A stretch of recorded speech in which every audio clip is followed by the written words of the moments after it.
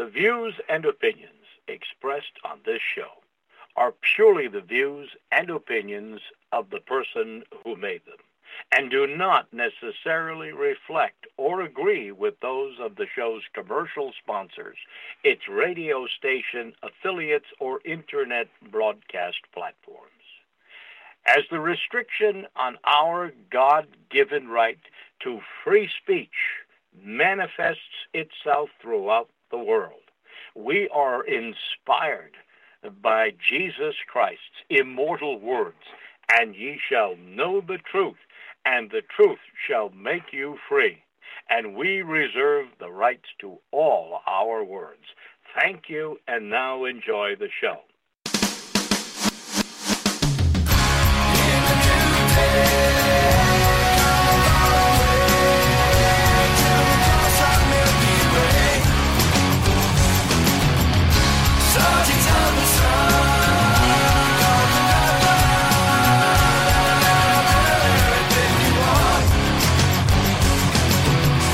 To learn who rules over you, simply find out you are not allowed to criticise. You are listening to ACH, I'm Andy, your host, and on today's instalment of Pastor Andy's Traditional Christian Message, originally broadcast on Sunday, December the 24th, 2023 at achshow.com, I will be presenting a message entitled Universities, Polyversities, Diversities and Aversities that was written by Dr. Peter Hammond of Frontline Fellowship, the link to the website of which will be available in the post for this show. The nature of truth. The very name university testifies to its Christian origins. University comes from uni veritas, one truth, yet most professors today do not even believe that there is an objective truth that can be known. Secular humanists can open up a polyversity, a diversity, or an aversity, but universities should, by their very name and origin, be Christian. Ancient Greeks and Romans did not have universities. The ancient Greeks had their philosophers, Thales, Xenophanes, Parmenides, Zeno, Pythagoras, Democritus, Socrates, Plato, and Aristotle. They also had their poets, Euripides, Aristophanes, and Sophocles. The Romans had some gifted thinkers such as Seneca, Cicero, Pliny, Lucretius, and Tacitus. These were gifted men, but they developed no permanent institution with libraries. There was no guild of scholars for students, and they certified no one. They tested no theories and engaged in no research. They ignored and spurned the inductive method. It is incorrect to assume, as many have done, that universities of the 21st century are direct descendants of ancient Greek philosophers. Universities were a Christian innovation. In fact, all evidence confirms that universities grew out of Christian mission endeavours and monasteries. The Benedictine order's first monastery at Monte Cassino in Italy in 528 AD placed great value on the literary treasures of antiquity. Monte Cassino is considered the godfather of libraries. The Benedictines collected books, copied manuscripts, loaned books to other monasteries, and required the monks to read books daily. The libraries of the monasteries were described as their armoury, similar to the armoury of a castle. From these scriptoria and libraries developed the universities of Europe. The earliest universities. Some would point out to the school of law founded by Emperor Theodosius II in 425 AD at Constantinople. Theodosius' School of Law had 31 professors who taught Latin, Greek, law and philosophy. The medical school in Salerno in Italy was founded in the 10th century. The University of Bologna was founded in 1158 due to the efforts of Emperor Frederick Barbarossa. The University of Oxford dates back to 1096, making it the oldest university in the English-speaking world and the second oldest university in continuous operation in the world. The motto of Oxford is, "The Lord is my light, Dominus Illuminatio Mea." The University of Paris was launched in 1200. The University of Cambridge was established in 1209. Many universities have Proverbs 1, chapter 1, verse 7. The fear of the Lord is the beginning of knowledge, engraved in stone over the entrance to their institutions. Missionary enterprises. All the universities from the 10th century through till the 19th century were founded as Christian institutions with theology as the queen of sciences and law and medicine as other foundational faculties. Most universities grew out of Christian monasteries and mission stations, with Christian monks and missionaries being the first professors. Universal education started with Christianity. Professor Alvin Schmidt, in How Christianity Changed the World, documents universal education, schools for both male and female, and for all classes, is a uniquely Christian innovation.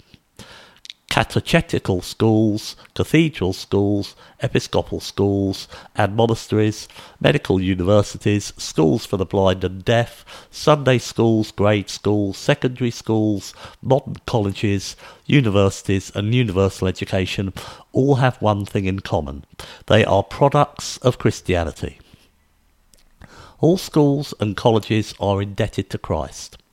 Dr. James Kennedy and Jerry Newcomb, in their book, What If Jesus Had Never Been Born, state, every school you see, public or private, religious or secular, is a visible reminder of the religion of Jesus Christ. So is every college and university. When universities were centres of reformation and revival. Universities have not always been the temples of secular humanism and cesspools of moral decadence that they have all too often become today. There was a time when universities were centres of biblical reformation and revival. Many of the greatest university professors were Christian reformers.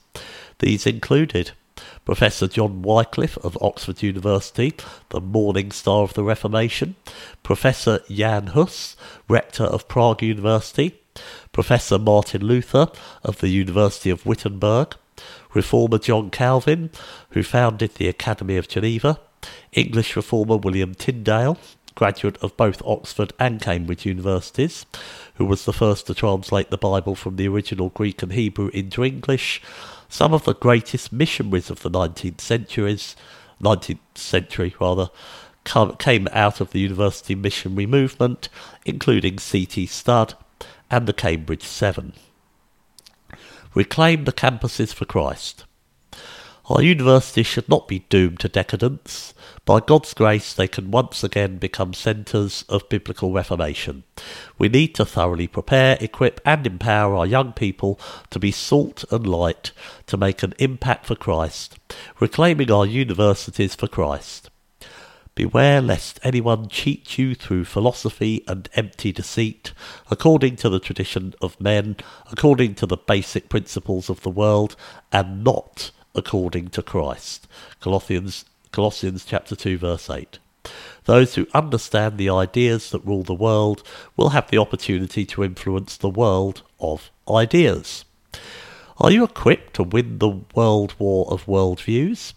The Biblical Worldview Summit from the 5th to the 11th of January 2024 in Cape Town, South Africa, on the Western Cape, is a vibrant and exciting camp programme that practically prepares young people to deal with the issues, temptations and pressures of life, biblically.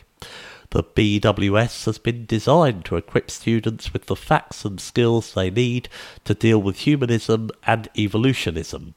The summit is a crash course to enable students to understand and articulate the Christian worldview, to enable them to answer the toughest questions, and to practically prepare them so that they can respond to every challenge to their Christian faith with confidence. Education is a battlefield. You need to know what you believe and why you believe it. You need to know how to defend it in an argument. You need to be able to win fellow students to Christ. In the battlefields of ideologies, with all the intellectual intimidation and psychological intimidation rampant on college campuses today, it is vital that we know our enemy and recognise his tactics. We need to understand the times and know how to articulate and defend the Christian faith in an increasingly aggressive and anti-Christian society. In this world war of worldviews, the Biblical Worldview Summit is an essential resource to inspire, inform and involve Christian students in reclaiming campuses for Christ. See then that you walk circumspectly, not as fools but as wise, redeeming the time, because the days are evil. Ephesians chapter 5 verses 15 through 16. You have been listening to the traditional Christian message entitled Universities, Polyversities, Diversities and Aversities. I want to thank you all for listening. I'll be back with you all later today, but until then folks, have a wonderful day and bye for now.